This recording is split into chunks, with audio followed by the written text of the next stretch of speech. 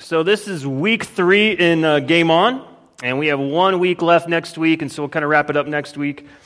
In the fall of 2004, I asked Leslie Jelkin to be my girlfriend right after an event here at Brookside. In fact, right after an event that took place in this room. And this encounter went down, in fact, right outside those doors, right by that little thorny bush on the right side. It was right in front of that. And it didn't go well. And it didn't go well, not because Leslie didn't want to be my girlfriend, but because I am not good with words, and I didn't know what to say, and so it went poorly. So it was a Sunday night, I'm pretty sure, and we had this evangelism event here that Sunday night. And it was in this room. It wasn't called the Hub at that time. It was just called the Oasis Room. And it was, I think, really an Oasis event. Leslie and I were both tribe leaders, had been for at least a year. I had been a tribe leader for 3 or 4 years at that point. This was near the end of the summer, going into the start of my senior year in college. And Tribe was invited to join Oasis for this evangelism thing, kind of a workshop kind of thing. So before the workshop, there was a meal upstairs here in the activity room, and so we're eating. I remember this so clearly. I think we're even having sloppy joes or something. And in the middle of this meal, I remember 2 students. It was Sarah Sorotkin and Matt Bauer. Both students were very engaged here in middle school and high school. Sarah Sorotkin and Matt Bauer were both at my table, and they started grilling me, and I believe one other leader, on who we liked, which is just what you do, right, in middle school. You're kind of obsessed maybe with, I don't know, you go to summer camp and you do that with your counselor. What do you just, like, so Matt is listing off other tribe leaders that he thinks I might like. And he gets to Leslie and he just says, "Do you like Leslie?" Now, here's the backstory. Here's something that you need to know. Leslie and I had been talking all throughout that summer. Leslie had at some point, I thought she was way out of my league. Leslie was from West Omaha, went to Millard West. I finished high school in Pretty Prairie, Kansas, a town of 600. I lived at Grace University on 9th Street, and quite honestly, my impression of West Omaha, anything west of, 90th Street, was like everybody was filthy rich. I mean, I just thought everybody was loaded. Their families were just loaded, and I thought this girl's way out of my league, and she would want nothing to do with me because I'm a small-town kid. And anyway, we started talking. We would come to Tribe and kind of avoid each other and not make eye contact because we were both shy and introverted and didn't want to create a scene. So it was all through email, and some of you older adults, maybe MSN. We would chat all the time through MSN. I don't think that's you text now. So we had started talking. Nothing had been clearly communicated. We needed a DTR, as they say. I don't know if they still use that term. If you've never heard that, it's a define the relationship talk. Typically because the guy doesn't want to commit or doesn't know what's going on, and the girl really likes. Anyway, we needed a DTR. So Matt asks me if I like Leslie, and I freeze in my tracks, like not knowing how to get out of this situation. I don't want to say no. What if that got back to Leslie? And I was in that period where I really didn't know, and I thought I liked her. We hadn't defined things yet, and so I just said nothing. I said nothing. Big mistake there too, especially with Matt Bauer. And Matt, I think with Sarah in tow, go and find Leslie and tell her just told her, "Brad likes you." And she knew we had been talking, but I think later on I found out, was very, very confused as to why Matt knew this. And I was so mad. I mean, literally, it was like he stood up, went straight to her in the kitchen here in the church, and I was like, "Why would you do that? Like, what, Matt? What is the matter with you?" And so here's the thing. So we do the night. At the end of the night, I don't know if I'm trying to sneak out. As I'm leaving the Hub doors, Leslie kind of catches up to me or comes and grabs me and says something to the effect of "Are you telling students about us?" And I was kind of like, yeah, I'm sorry. Matt was just asking me questions. Are you telling students about us? And I know, here's why she was so confused. There really wasn't technically an us yet. And here's the thing. Leslie wanted there to be an us, and I, again, was just kind of oblivious to what was going on or that she really liked me. It was like the question loomed in the air, like, are we something? What is going on? And I, being the eloquent speaker that I am, proceeded to stammer and stutter and probably mumble or try to come up with something, about what I thought about her. Like, I was like a scared little schoolboy. And eventually, I at least remember, seriously, I felt like it was chaos. And I think her friend was standing by her. And I was like, this is so embarrassing. And eventually I remember just getting out clearly saying, I want to date you. And that was almost a shock to myself. Did I just say that? I do want to date her. But I did say, I want to do this right. And I really wanted to not just have an obscure, entertainment-driven, whatever you call it, recreational dating. So I said, I want to talk to your dad first. I want to call your dad. Not to ask permission necessarily. I think that's good maybe before you get married, and people still do that. I just wanted to let her dad know my intentions, and I wanted to honor her dad. Her dad is the male authority figure over her at the time. She was college age, she was still living at home. And so I go back to my little dorm room at Grace and stammer and stutter with Mel on the phone. I don't even know what I'm doing, but I like your daughter. And so I do that, and then call Leslie again and again. I'm like, so I called your dad, and I like you, and you're really nice, and whatever, just how it is. And I thought, am I in middle school? What is wrong with me? I was 21 years old at the time, but I said, we're official. We were official. And yeah, I remember sitting down after that and thinking, why can't I just talk? Why can't I just say what I want to say to a girl? At least, anybody, but especially to a girl. I knew what I felt. I just couldn't express it clearly. Have you ever been there? See, this is what I'm trying to get at. Words can be a tricky thing. And it's really hard to find right words to express emotions in particular, especially when you're in any kind of heated debate. It's really hard to express love and pain and anger and heartbreak, disappointment, hope. It's hard to put some of those emotions, those feelings into words. And here's what I'm getting at. In the same way, our faith can be a really difficult thing to talk about. Our faith in Christ can be a really difficult thing to talk about. It doesn't have to be, maybe it shouldn't be, but a lot of times it is. You ever tried talking to somebody about your faith? It can be hard. For some of you, you're not even sure what you believe, and so you'd sound confusing if you tried to tell somebody about your faith because you feel confused, right? And that's okay, but you're trying to figure it out, so that'd be hard. Or what about this? Some of you call yourselves followers of Jesus, but you get terrified at the thought of talking to anybody, really to anybody, about anything that is even remotely controversial or off limits. And certainly besides politics, religious kind of talk is in that other category. And so you grew up in the church, you're by all means a Christian, but man, if it comes to talking, you're bringing up that you even go to church, or that you're a Christian, you're just afraid to bring that up at school because what if they you just don't know it front and back. You don't know all the answers. And it could get awkward. Some of you are followers of Jesus and have talked about God with your friends and family, but when you did, it sounded somewhat like my weak attempt to ask out Leslie Jelkin. And you stammered and you stuttered and you didn't know exactly what to say. I remember sitting at the cafeteria table once in high school. I remember, maybe I've shared this before. The conversation came up, and Dustin Hawkins was looking directly at me, and I was like, no, I didn't ask the question. This guy over here, he asked the question. I don't want to get involved in, I don't know if I could answer your, what you're firing away at me. So I pass it on to somebody else, which was honest. But here's the other thing. When I was a junior in high school, I got really serious about my walk with God. I really didn't get serious about my own personal walk with God until I was a junior. And I was at a brand new school. Like I said, that's when we moved to Kansas. And I was a new student at a new school, which was very small. And so everybody wanted to know, what's Brad Zook like? Is he a partier? Is he going to come to our parties every weekend?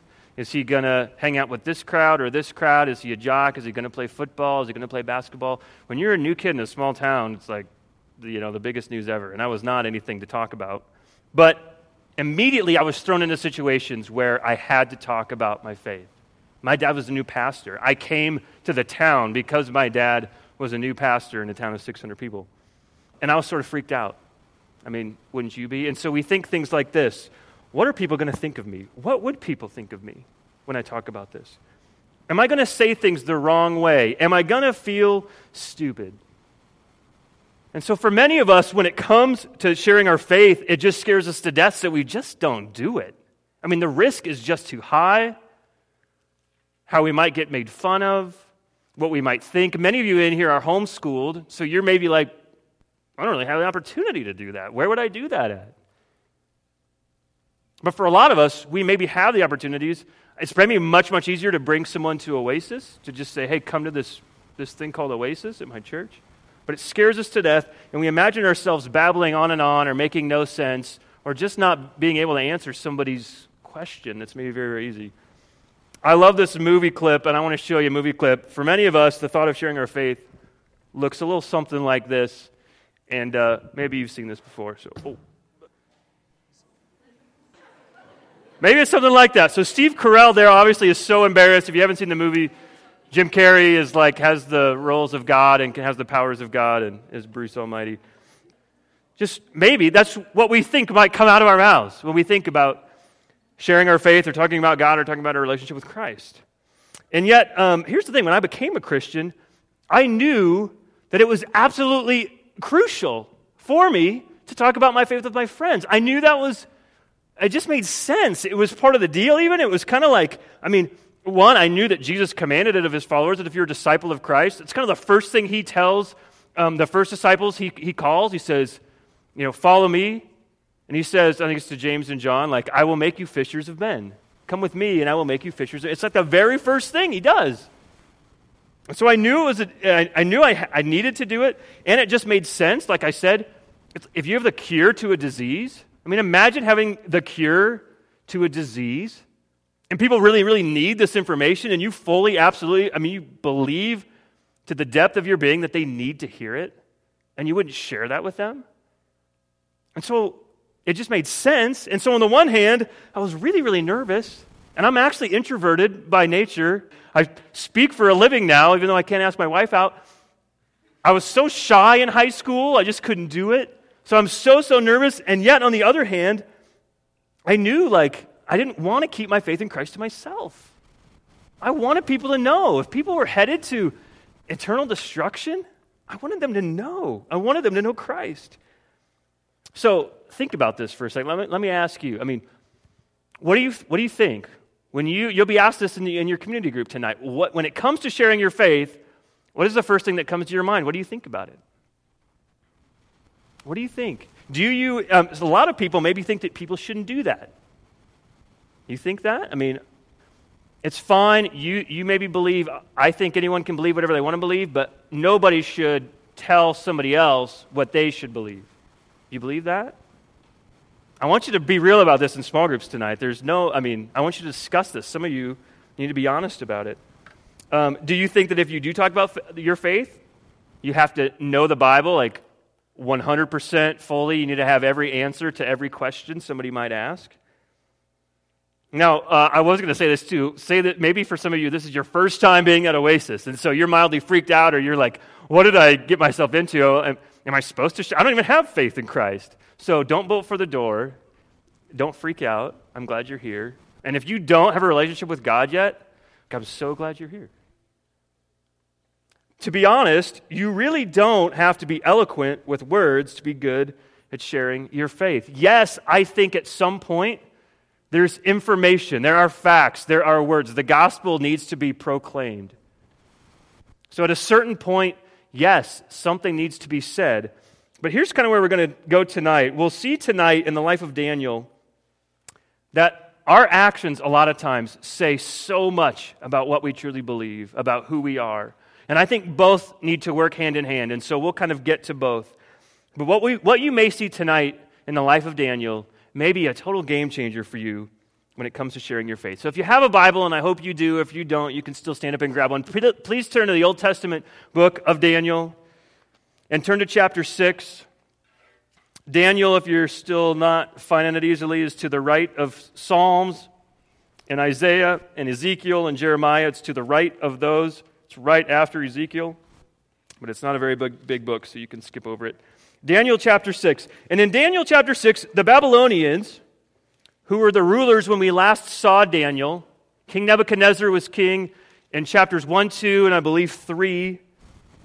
But by chapter 6, the Babylonians have been taken over by the Persians. And so eventually, King Nebuchadnezzar's son becomes king. But then by chapter 6, they're taken over by the Persians. So remember the last 2 weeks, Daniel stands bravely and refuses to compromise his beliefs in a very hostile environment more than once. We looked at those the last 2 weeks. But imagine where he's at now. He has faithfully served God. He has faithfully kind of stood up to the king that he was used to when they were pulled into exile into Babylon. And he kind of won King Nebuchadnezzar over. I mean, you remember what we talked about last week? He kind of just stood up to the king. And so all of that stuff happens, and suddenly now the kingdom is taken over by an entirely new empire. And so here he is, back at square one. This new king knows nothing about Daniel or his God. And a new empire is in charge, and a new king is ruling. It's this guy named Darius. And so it's game on time once again for Daniel. But here's what we find. We'll start digging into this. The king of Babylon, or the king of Persia, like the king of Babylon, eventually notices Daniel too. So check this out. Chapter 6, starting at verse 1. I'm just going to read verses 1, 2, and 3. So it says, verse 1, "It pleased Darius to appoint 120 satraps to rule throughout the kingdom." So I don't really know what a satrap is, but they were rulers. They were like governing rulers. And he appoints 120 of them to rule, verse 2, with 3 administrators over them, one of whom was Daniel. So apparently Daniel still remains pretty high up in the king's court or whatever, and so this new king comes along and Daniel's still there. The satraps were made accountable to them, to these 3 guys, so that the king might not suffer loss. Now notice this, do not miss this, verse 3. "Now Daniel so distinguished himself among the administrators and the satraps by his exceptional qualities that the king planned to set him over the whole kingdom." The king planned to set him over the whole kingdom. Now, we're not exactly sure what Daniel's exceptional qualities are here. I mean, it just doesn't say. But the king notices. He saw this. He took notice of Daniel. And apparently, it wasn't so much about what Daniel said. Exceptional qualities to me sounds like it was a lot about what Daniel did. He talked by the way he walked. He talked by the way he walked. Daniel lived his life in such a way that people noticed. And he earned the right to be heard. But then, what happens? Well, when you have exceptional qualities like that, I don't see Daniel as being a guy that was overly proud, but the haters start hating. And the other guys start coming after him. The other ruling officials wanted to get rid of Daniel, were, again, not really told why. Maybe they were just jealous. That's probably the number one reason. They were just jealous of how Daniel had favor with the king. Maybe Daniel's integrity made it hard for them to get away with the corruption that they were kind of into. Or maybe they just didn't like him because of his faith. Maybe they knew about his faith in God, which is where they start to go. But whatever the problem was, all these other guys, the other 2 administrators and all these satraps wanted to get rid of Daniel. Let's pick it up, verse 4. "At this, the administrators and the satraps tried to find grounds for charges against Daniel in his conduct of government affairs, but they were unable to do so. They could find no corruption in him because he was trustworthy and neither corrupt nor negligent. Finally, these men said, 'We will never find any basis for charges against this man, Daniel, unless it has something to do with the law of his God.' So the administrators and the satraps went as a group to the king and said, 'O King Darius, live forever. The royal administrators, prefects, satraps, advisors, and governors have all agreed that the king should issue a decree and enforce the decree that anyone who prays to any god or man during the next 30 days, except you, O king, shall be thrown into the lion's den.'" Now you're like, oh, I've heard this story before. I didn't know that was Daniel chapter 6, but yeah, lion's den. Not exactly sure why they had a lion's den. I suppose at this time, maybe this was their form of capital punishment. Someone was a criminal or whatever, just public execution. I don't know if people saw this or not. But they had a den of lions. It really wasn't too long after this. Eventually, Rome kind of takes over, and you've heard the stories about the Colosseum, and there's gladiators, and so they're throwing men and slaves into the giant Colosseum with wild animals. Maybe that kind of morphed from this. But for whatever reason, there's a lion's den. Now, I don't know about you, but when I hear that, I'm like, that's a little extreme, isn't it? I mean, what happened to like a night in jail, a little community service? he's not worshiping the king, and so they're going to like, here's a bunch of the most rabid animal on the planet. Not rabid, I guess, but most fierce. Could rip your face off in like one swat of the paw. We're going to throw him into a den of lions for worshiping a king. That seems cruel. But get this, you guys, Daniel doesn't care. In fact, look at verse 10. He doesn't care. He doesn't worship the king. He's kind of, verse 10, check this out. When Daniel learned that the decree had been published, I would think he might take 2 weeks off, like go into hiding, not do his quiet time for at least a day. But it says when he heard about this, when it had been published, he went home to his upstairs room where the windows open toward Jerusalem. 3 times a day he got down on his knees and prayed, giving thanks to his God, just as he had done before. It's almost like he bolted for his upstairs prayer room.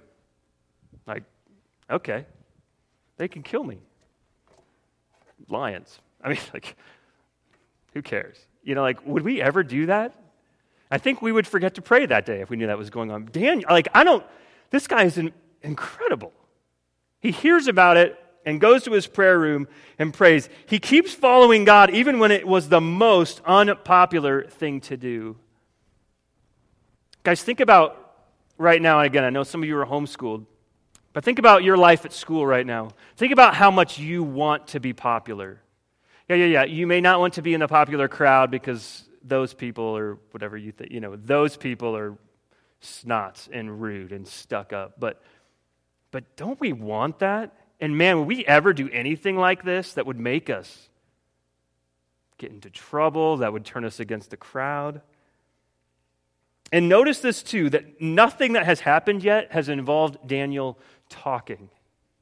Nothing that has happened has involved Daniel talking. He hasn't had to win an argument. He hasn't had to defend his faith. He wasn't questioned like Jesus before Jesus hung on the cross. All he's done is lived a life of integrity, and he's earned the right to be heard, and he just keeps going, and he just keeps doing it. It was all about the way he lived his life. He talked by the way he walked.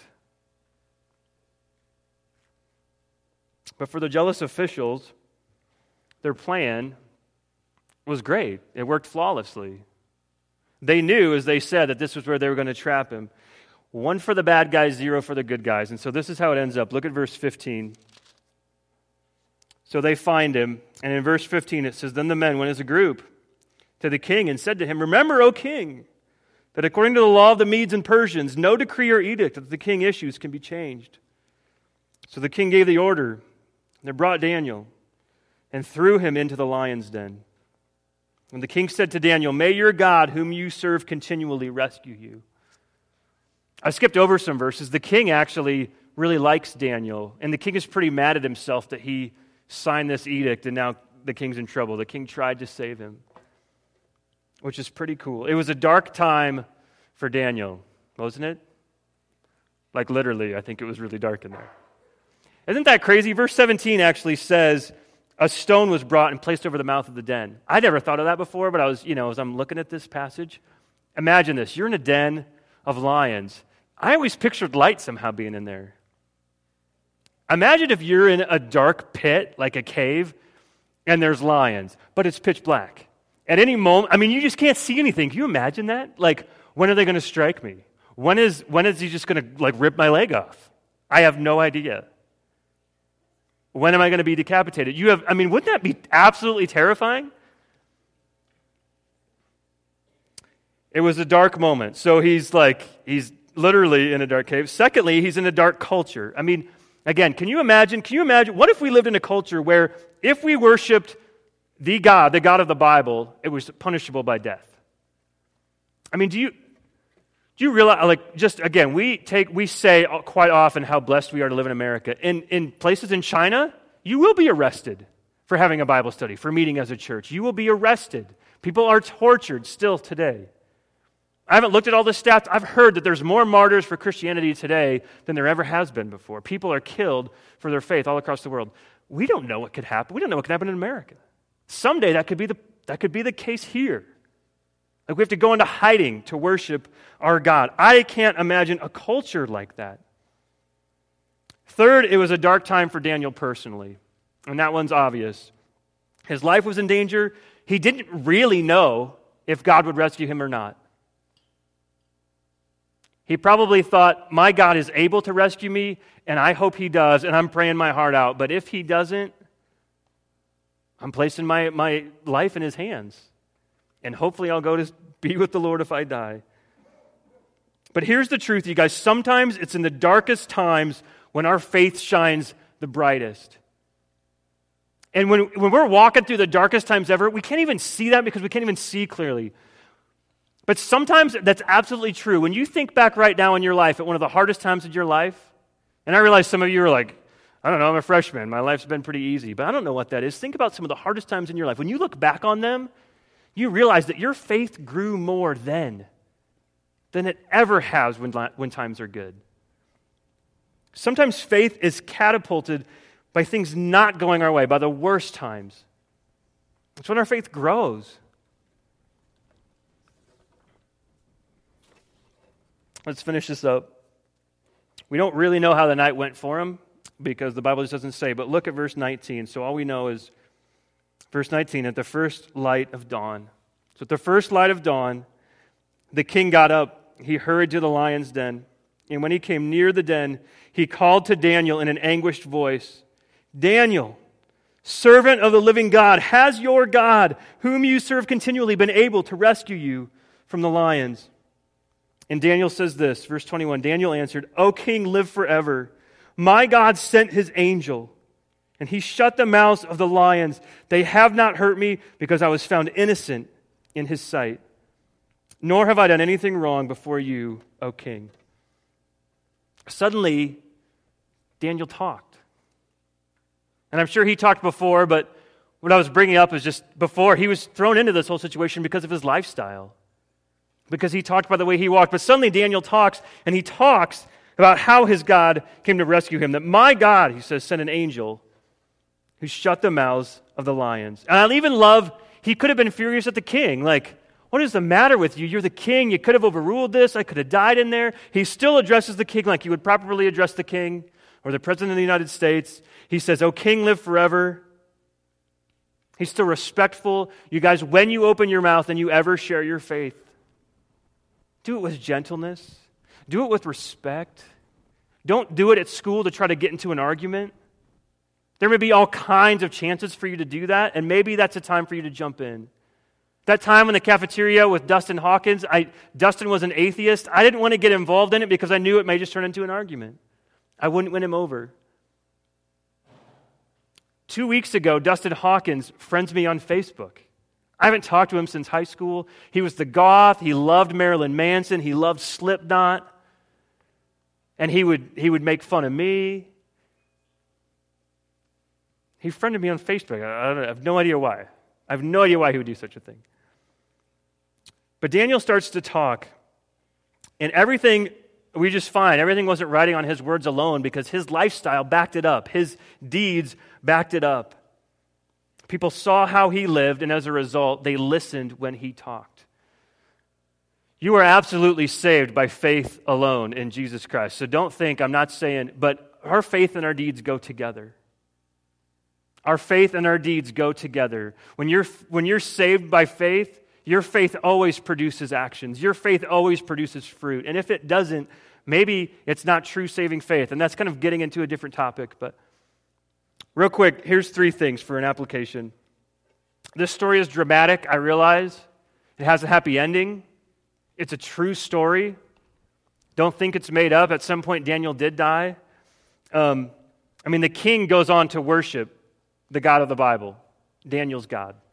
So I know it works out well, but the application for us is still very true and very simple. So number 1, earn the right to be heard. Maybe write these down, or at least write one of them down. Earn the right to be heard. And instead of focus on being better than people, I don't want you to read that as saying, I need to focus on being better than people. Focus on doing things in such a way that it just brings honor to God. If you want to earn the right to be heard, I know that means act like you got your act together.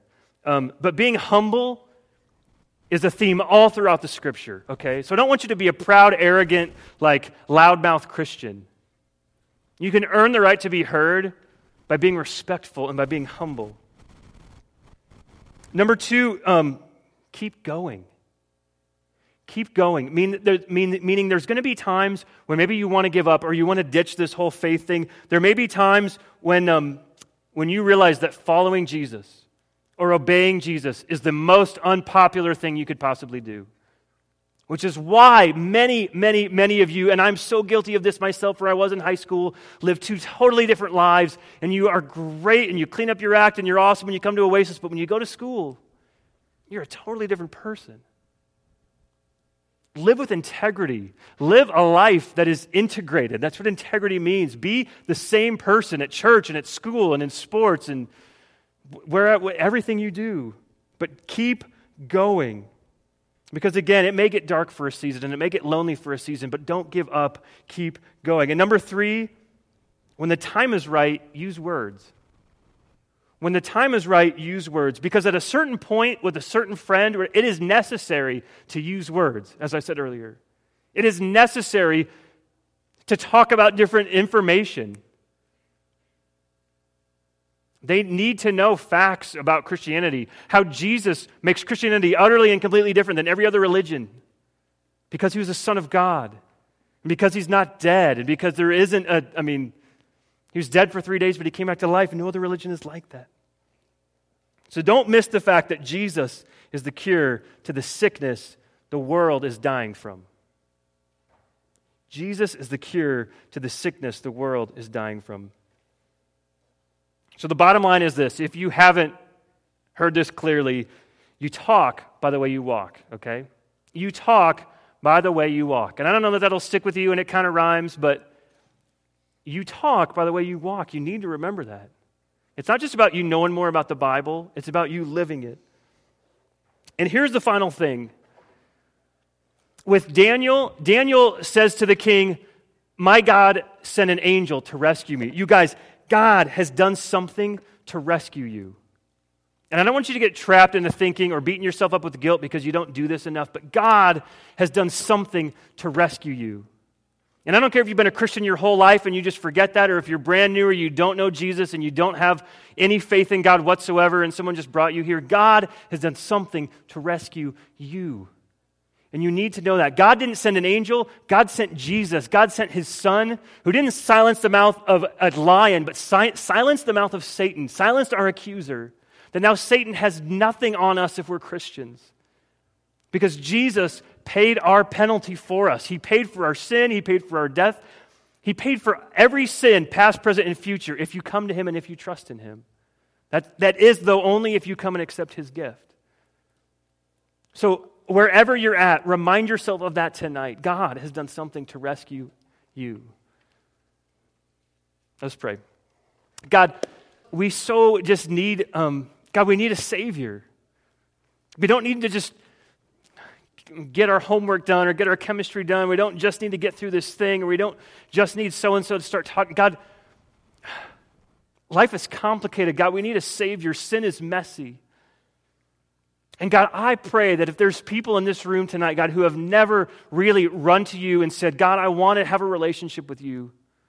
God, there's junk in my life and I'm tired of it and I need a Savior. God, I pray that they would run to you tonight.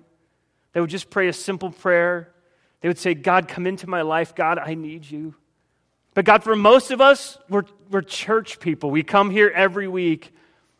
God, remind us that we talk by the way we walk.